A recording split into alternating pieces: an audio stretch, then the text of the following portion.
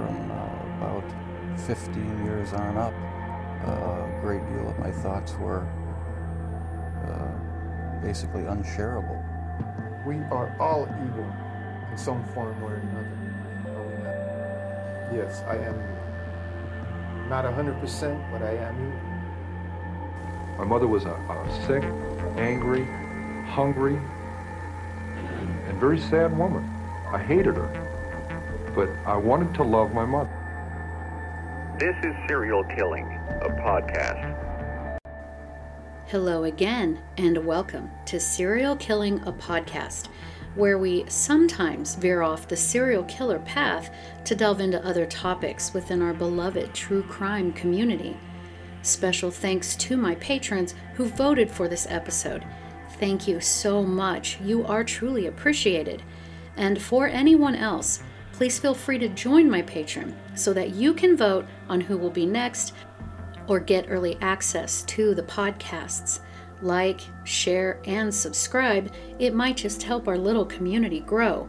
Any little bit would help me reach my goal of being able to bring you more content with more visuals, videos, and interviews, and so on. So just kind of keep that in mind. So today's podcast was voted for by patrons and will be on the socialite Barbara Ann Baekeland. So Barbara Ann Baekeland was born on September 28th, 1921 in Cambridge, Massachusetts. So as we do, let's get into some history for that time. And might I say that it's kind of nice to not have a birth year in the 1940s, am I right? So in 1921, the Emergency Quota Act was passed, and this limited the number of immigrants that were allowed to come into the United States. It was a response to the anti-immigrant sentiments that were going on at the time and the high unemployment that also followed World War I. Also this year, after the Irish War of Independence, where violence during the war increased after Bloody Sunday, when IRA operatives assassinated 12 British Army officers, one Royal Irish constable, and a civilian informant, the Irish Free State was created, and they issued their Declaration of Independence from the United Kingdom 2 years prior. Also in 1921, Soviet Russia and Poland signed a treaty establishing a permanent border between the two countries. The borders were set in this treaty and were in effect until the outbreak of World War II, after which different borders were established. The treaty also ended the Russo-Polish War that had been taking place between 1919 and 1920, during which the two sides fought over control of Ukraine. So the Great Famine of 1921 in Russia was different from many famines that the world had witnessed in that the number of contributing circumstances surrounding this event were unusual. The economic devastation caused by World War I, the Russian Revolution, the Russian Civil War, certain Soviet policies, and, droughts in the Volga region were all culminating factors that added to the scale and severity of the Great Famine. Also in 1921, Adolf Hitler became the chairman of the Nazi Party in his rise to power and prominence in Germany. Franklin D. Roosevelt, at 39 years old, contracted polio.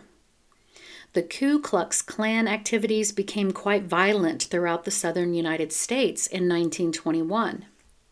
And then we have some of our other notable people that were born the same year Barbara was. We have actor Charles Bronson, most of you probably don't remember him, and the former First Lady Nancy Reagan. So this was the atmosphere that Barbara was born into.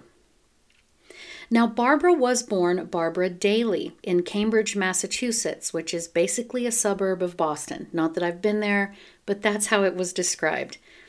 Her father was Frank James Daly. He was born in 1988 in Massachusetts. His extended family stated that he was from a, quote, frail line. His father was violent and eccentric, nonconformist, as his father before him.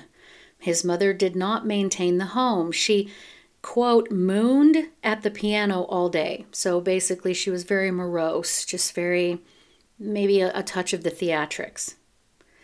So Barbara's mother was Nina Lillian Fraser. Some people called her Nini, some people called her Lillian. I will call her Nina for the purposes of this podcast. She was born in 1893 in Massachusetts. Now, Nina's father, Edward, 1867, he was born in Nova Scotia, Canada. Nina's mother was also from Nova Scotia. The couple moved down into the U.S. before Nina was born again in Massachusetts, along with a few other children. I believe there was 5 total. So Edward worked for the railroad, but was also apparently doing accountant work on the side. But they made enough to live a kind of middle class, upper middle class life, and they even made enough to hire a maid. So Nina stated that she was married at 18 years old and that she was a mother by the time she was 19 years old.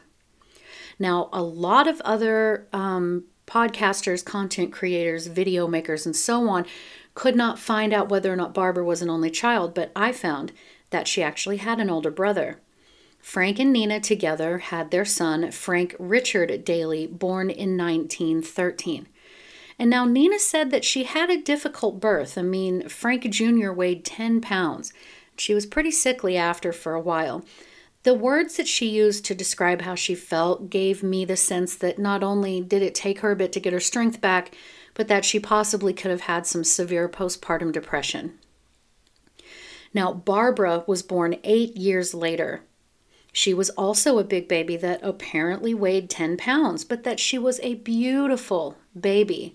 She had French lessons when she was little. She was described as an extremely bright child. One of her cousins said, quote, "Barbara and I had a great many wonderful experiences in our growing up years. She was almost, in many ways, a sister to me.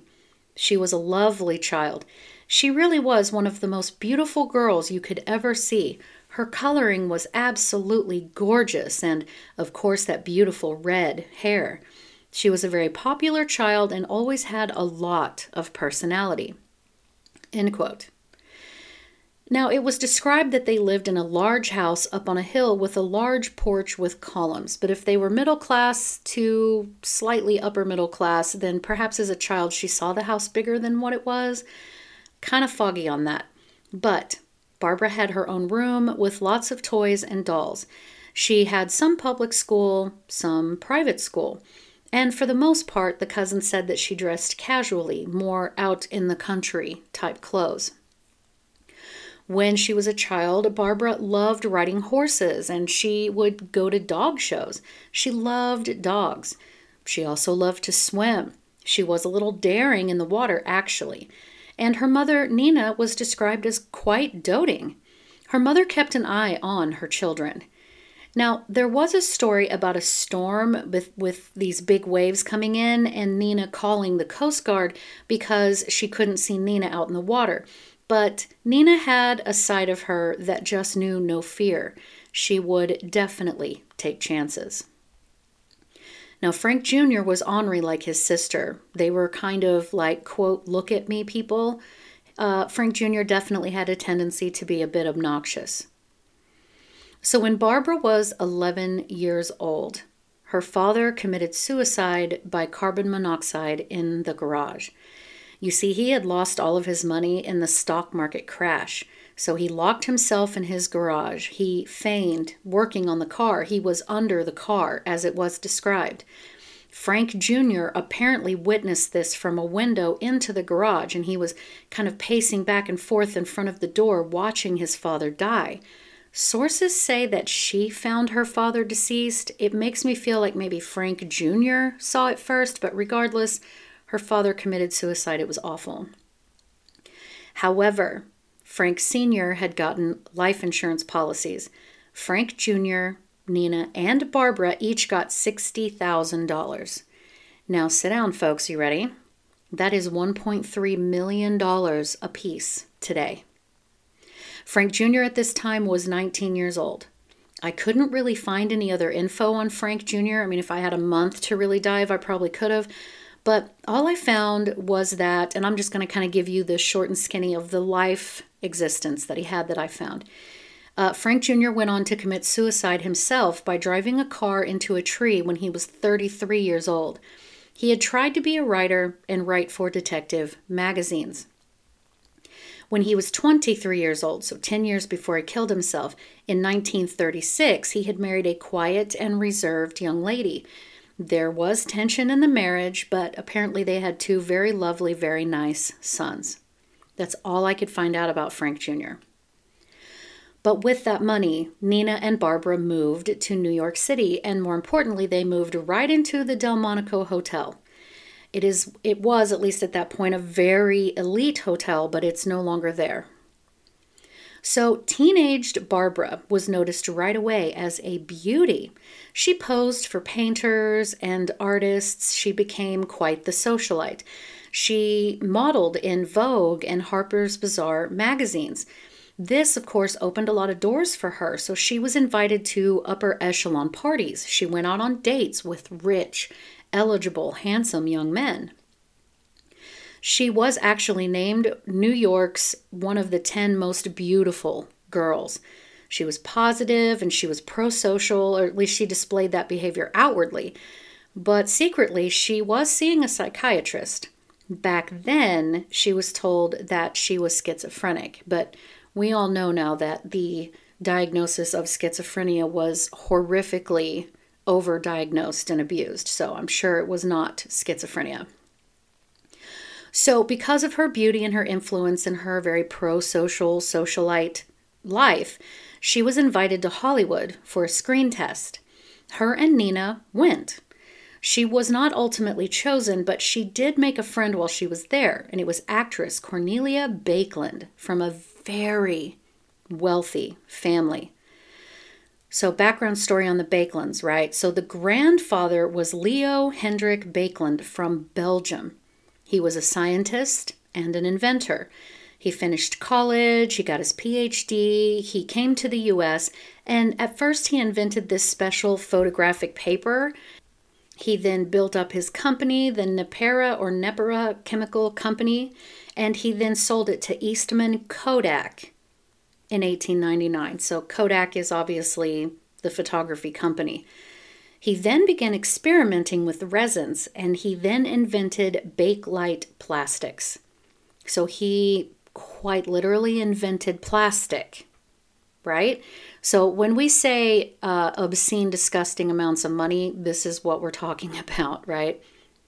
So her new friend Cornelia introduced Barbara to her brother Brooks over a weekend kind of outing at her house. Now Brooks was highly intelligent. He had nearly finished his PhD in physics. He was quite talented in math, but he opted out of this to take classes in studying writing. Because of this, his father was pissed, right? And he would not speak to him. So during this time, Barbara also met and very briefly dated John Jacob Astor V. Now, if that name sounds familiar, it should, because his father died on the Titanic. They were crazy wealthy. And you bet that John Jacob Astor was kind of desperate to keep her, knowing that there were plenty of men sniffing around, right? So he offered her what would now be $3 million to wait for him while he divorced his current wife. So needless to say, she chose Brooks. But at first Brooks wasn't sold, and their very early relationship was quite passionate in every way. But, he got tired of the fighting, and he kind of hinted that maybe they should split. So she did what, unfortunately, some girls do, and she told him that she was pregnant. Back then, that would have been beyond scandalous, right? So they hurried up and got married. Brooks said, quote, "I soon realized that, whether Barbara was pregnant or not, and she was not, I had not married a soulmate, but a powerful and ambitious antagonist. She was far more brilliant and far stronger personality than I ever was or could be." End quote. So, after they got married, they set up a home in a very luxurious apartment on the Upper East Side of New York. They entertained guests constantly through these parties for all of the rich and famous friends that they had. But once life settled, she very quickly became known for her over-emotional kind of outbursts. She seemed a little unstable. I mean, this was kind of agreed upon across the board. She drank very heavily. She seemed severely depressed. Brooks began having affairs, many, many affairs actually, and it was known that Barbara had her share as well. But she did finally get pregnant. Anthony, or Tony as they called him, was born in August of 1946. And from the beginning, she wanted Tony, or both of the parents really wanted Tony to be a prodigy, and he was a sharp child. They wanted him to be a boy genius, though. They would take any little project or anything that he did, pictures he'd drawn at school when he was little, and just show them to everyone. Look, he's a genius. Look at his artistic ability. It was said that Tony did develop a stutter, but he didn't around a specific babysitter, who they then hired full-time.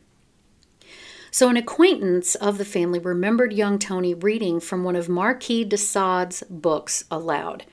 Now, I covered the Marquis de Sade, so if you've listened to that one, by all means, but if not, I'll put a link to it if I remember to, and you can go listen to it, but trust me, that is not material for children at all. Another acquaintance distanced themselves due to little Tony bragging about, pulling wings off of a fly to see how it would balance. But, Brooks was impressed by this. He thought it was a little scientific experiment. I mean, hello, can we say Lionel Dahmer? The couple fought like cats and dogs. And by the time Tony was 8 years old, Barbara had climbed all of the social ladders in the U.S. that she could. People had witnessed her bizarre meltdowns, and her personality changed a bit after becoming a mother.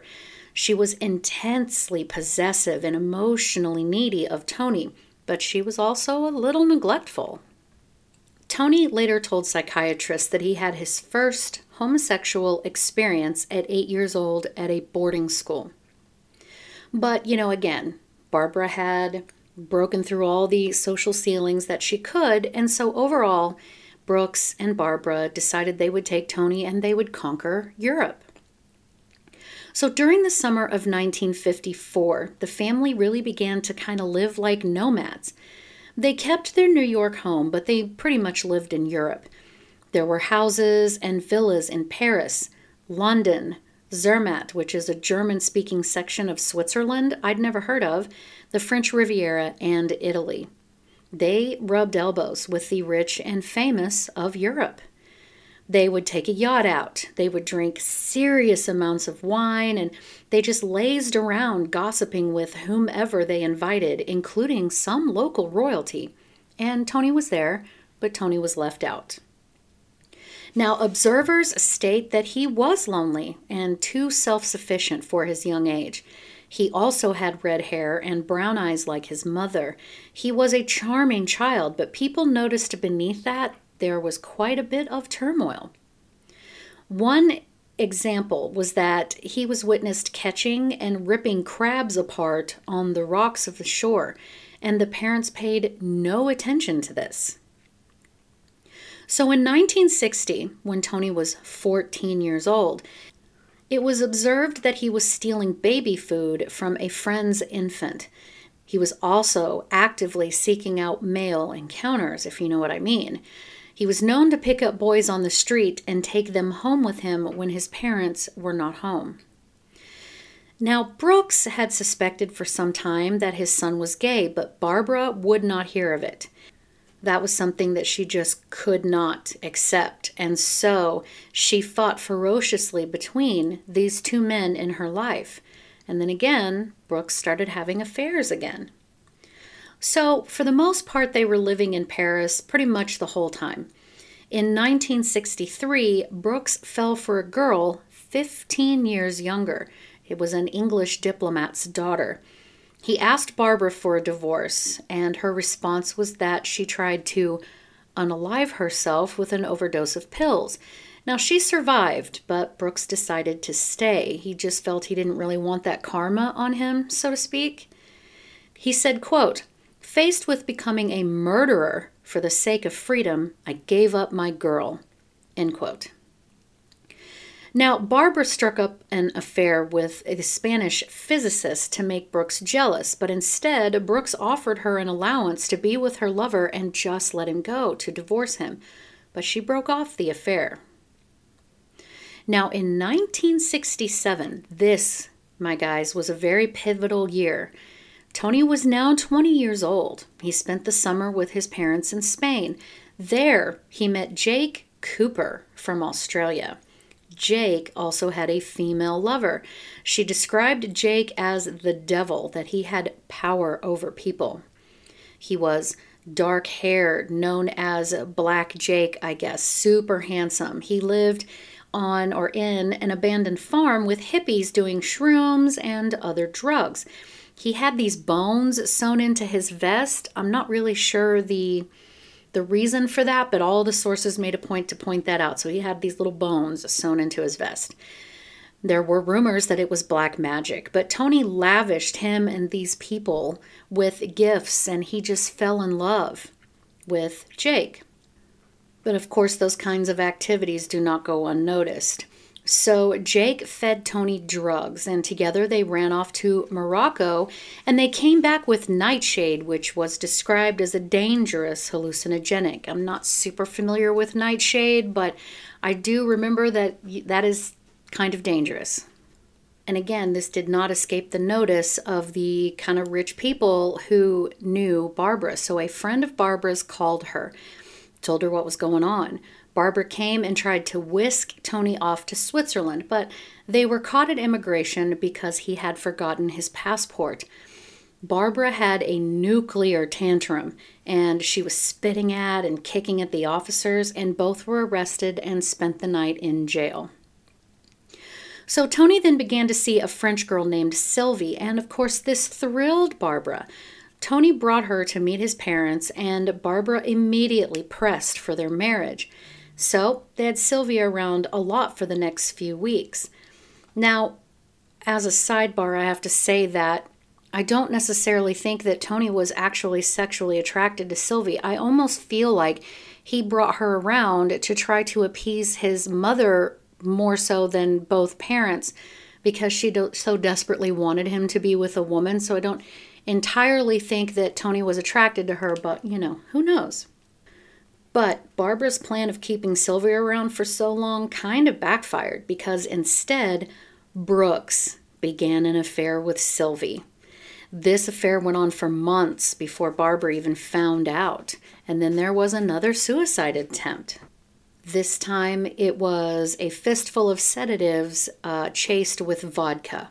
But of course this didn't work either, and this time Brooks actually stayed. He chose Sylvie.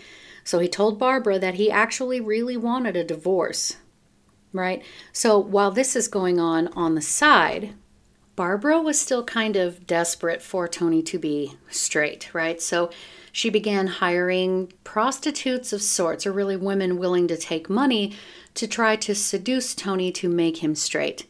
And as we all know, obviously this did not work. Tony was, and had been since his younger teenage years, also displaying some paranoid tendencies. The diagnosis was schizophrenia, but Brooks refused treatment. He said that psychotherapy was amoral. So Barbara told Brooks that she believed that she could get Tony to get over his homosexuality if she made him sleep with her. Yes, guys. And Brooks said, "Don't you dare do that, Barbara." So Brooks went on to marry Sylvie, right? They had a son together, they divorced, and he married a woman named Susan after. Barbara began dating another man, but broke it off after a time. She had become obsessed with him, and she was kind of stalking him, so he cut it off. And then Barbara, kind of just made that final decision that she was going to fix Tony. So here's your disclaimer. There's going to be some incestual shit going on, okay? So they spent the summer of 1969 on an island south of Spain. They drank, they smoked marijuana in a house that they borrowed from an Australian diplomat's daughter. It was said that, quote, in this rambling, run-down villa, set high on a cliff with no phone or electricity, the woman who had beguiled men all over the world turned her charms on her son and took him to her bed, end quote. So Barbara slept with Tony, her own son. She felt this would cure his homosexuality once and for all, for him to sleep with a woman who knew what she was doing. Gross. And how many times did they sleep together? Quite a few. So Barbara unfortunately kind of bragged to a small select few about what she had done, how convinced she was that it had been successful. He was no longer a homosexual. Like, that's how that works. And then Brooks and Sylvie showed up at the villa. Sylvie later stated, quote, it was very uncomfortable, very hard. He left messages for Brooks in our flower pots. I found one. It said, Daddy, please, Daddy, come back to Mummy. She's so unhappy. He acted like a little 8-year-old, end quote. And indeed, Tony began having these violent outbursts, right? They were finding broken furniture out in the garden. They found a destroyed typewriter. And Barbara admitted that Tony did it because he was, quote, upset about something, end quote. But then they'd had enough, and Barbara and Tony went back to New York. During a dinner party Barbara was having, Tony apparently stripped, paced the large apartment back and forth in the nude. He signed up for art school. And then during class, he just wasn't responding to anybody and seemed to be in a world of his own. Others' art were stills of fruit or flowers. Tony was painting bloody human figures. But, dismissing this strange behavior, Barbara remained convinced that her son was nothing more than a misunderstood genius who was never meant to work and toil in this sick society. Tony confided in a friend that he was, quote, fucking my mother, and he didn't know what to do. He felt that he was about to break. Others who visited the Baekeland's home in New York recalled seeing portraits painted by Tony, showing his mother decapitated and with serpents entwined around her neck. Yikes. So one night, he was acting delusional and highly agitated.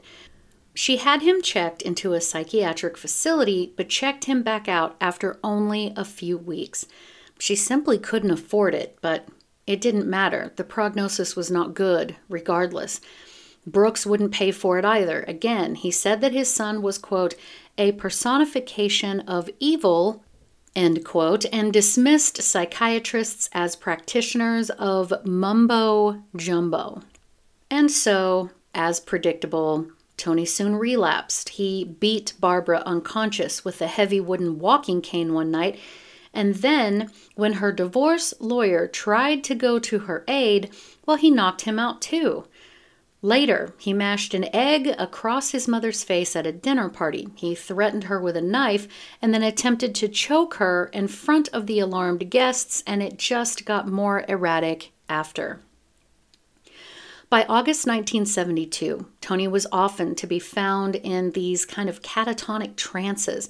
He was clutching himself and swaying to and fro. Barbara arranged for him to see Dr. Lindsay Jacobs, which was a psychiatrist recommended by a friend. And Jacobs confirmed that Tony was suffering from schizophrenia, made worse because Barbara had failed to make sure he took his prescribed medicines. Jacobs was extremely concerned for her safety.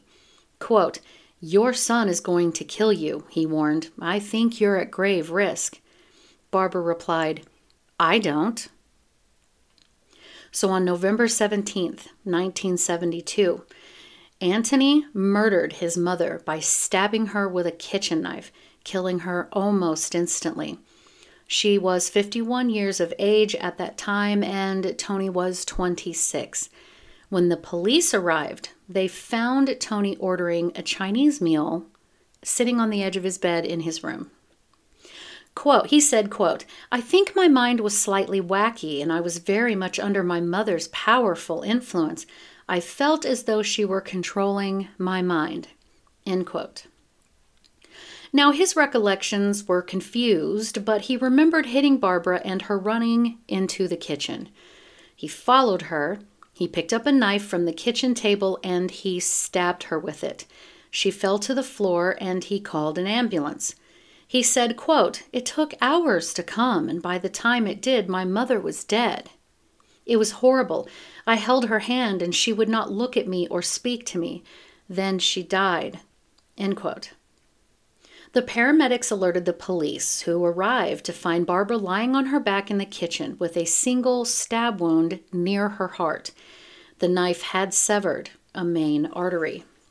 And because they had actually been in England when this occurred, just a little trip to England, he was arrested and he was taken to the Chelsea police station. He maintained that Barbara had been stabbed by her mother, Nina, who was in her 80s and thousands of miles away at her home in New York. He also remarked to the detective who arrested him that, quote, "It all started when I was 3 or 5 and I fell off my pogo stick." End quote. Now, when friends visited him in Brixton prison, he asked, "How is my mother? Is she well?" Later, feeling, quote, clearer in the nog and accepting that his mother was dead, Tony spoke of feeling that there had been a great weight that had been lifted off of his shoulders. So after his trial, Tony was found guilty of manslaughter with diminished responsibility and was sent to Broadmoor for an indefinite period. Now, Broadmoor is this like super infamous facility in England for dangerous mentally ill criminals. I'm sure they housed more than just that, but Broadmoor, if you're into it, you should look it up. It's an interesting place. But, you know, Tony seemed happy there. He was working in the handicrafts shop. He was having clandestine relationships with other male inmates and welcoming visitors, including his grandmother, Nina. But Brooks had also received abusive letters from Tony during this time, some threatening to murder his new wife, Sylvie. In July 1980, he was released. He was 33 years old. He flew back to New York and he moved in with his grandmother, Nina. Only 6 days after his release, on July 27th, he attacked her with a kitchen knife, stabbing her 8 times and breaking several bones. A neighbor heard some shouting or screaming or something, and she came out and knocked on the door, and knocked, but eventually Tony came to the door wearing only a pair of shorts. He told her, quote, "Lena, quick, get the ambulance. I've just stabbed my grandmother." So she ran to a nearby phone box and called the police. As they entered the apartment, they heard Nina shrieking with terror and saw Tony rushing out of her bedroom towards them. He said, quote, "She won't die. The knife won't go in, and she keeps screaming. I can't understand it." He was shouting this at them as they grabbed him. The police found his grandmother lying against the wall in a corner of her bedroom with blood soaking through her satin nightgown. She had been stabbed 8 times and had multiple other injuries, including a fractured collarbone and ribs. While they waited for an ambulance to arrive, Tony was taken to the local police station. He later explained that he wanted to have sex with his grandmother just as he had with his mother. This, at least, was the underlying cause of his frustration, but the trigger for the attack was that she had tried to stop him making a phone call to England. Realizing that he had injured her, he apparently decided it would be kindest to put her out of her misery, so he began attacking her with a kitchen knife, but she would not die. You know what he said to the police? He said, quote, "I hate it when this happens," end quote. Now, miraculously, every blow had struck bone and his grandmother survived. Tony was charged with attempted murder and sent to Rikers Island, New York's main prison. After 8 months of assessment by the psychiatric team at Rikers Island, he was expecting to be released on bail at a court hearing on March 20th, 1981. However, the case was adjourned by the judge due to a delay in the transfer of his medical records from the UK. Tony returned to his cell at 3:30 p.m. on March 20th, 1981, and he was found dead by suicide 30 minutes later, having suffocated himself with a plastic bag. Now, guys, I saw a lot of arguments back and forth about how could anyone do that, but if you, I don't really want to tell you how to do it, but, when you run out of oxygen and you get to the carbon dioxide or whatever, from what I understand, there's like a euphoric, I don't really want to get into that. Anyway, so his dad, Brooks Baekeland, believed his son had been murdered, perhaps because he had threatened to reveal his relationship with the guard or refused to hand over money to one of the more dangerous and violent inmates. And, could have been a possibility.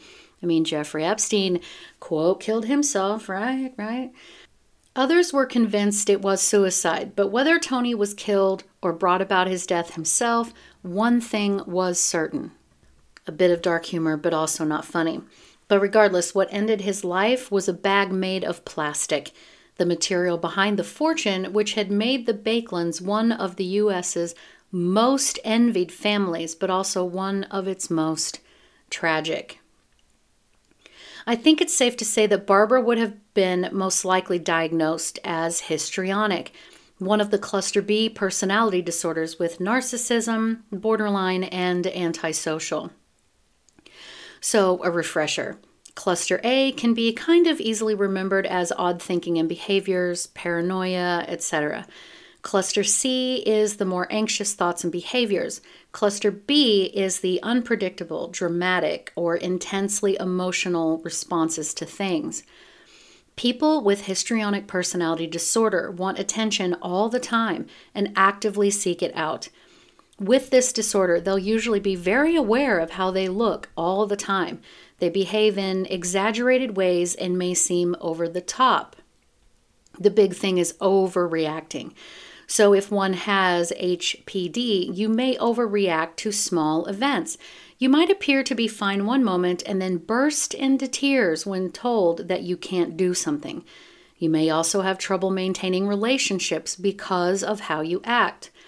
Other symptoms of histrionic personality disorder include strong opinions without actual knowledge, dramatic behavior, a constant need for attention, shallow emotions that change frequently, and suggestibility. Now, when I was kind of thinking about this, I realized that she also kind of shows flavors of borderline in that deep fear of loneliness. So there's the frequent displays of anger, feelings of emptiness, unstable relationships, impulsiveness, black and white thinking, risk-seeking behavior such as gambling or unsafe sex, and suicidal threats. So Tony definitely displayed conduct disorder as a child and was most likely antisocial. So some of the symptoms of that are aggressiveness, impulsiveness, lack of remorse, frequent problems with the law, disregard for safety, persistent lying, consistent, irresponsible behavior.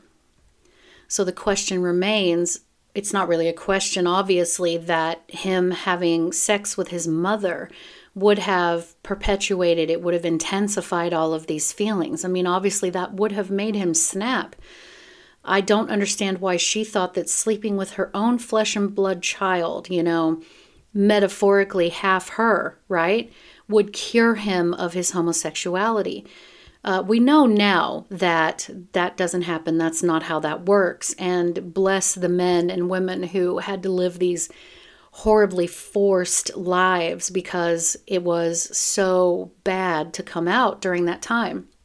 And I'm quite happy that people are able to be themselves in that regard now. I think we all are happy for them. But I don't know how she got from my son needs help to, I know, I'll just have sex with him and that will cure him. You get what I'm saying? That is some severely disordered thought processes, so to speak. But regardless, that is the story of Barbara Baekeland and Tony Baekeland. And what do you guys think? Leave me a comment you can leave me a comment on Instagram, @serial_killing is what I'm under. You can come join the Facebook fan page.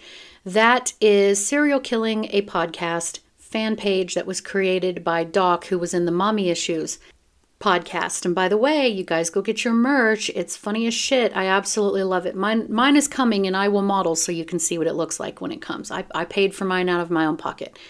But regardless, as always, thank you so much for listening, because I know you could have listened to anyone else, but you chose me and you continue to do so, and I so appreciate that. Thank you so much, guys. Have a great day. Anybody who killed more than 2 or 3 people was a mass murderer, and whether it was all at one place or over an extended period of time. And then in the early 80s, they came up with this differentiation called serial killing.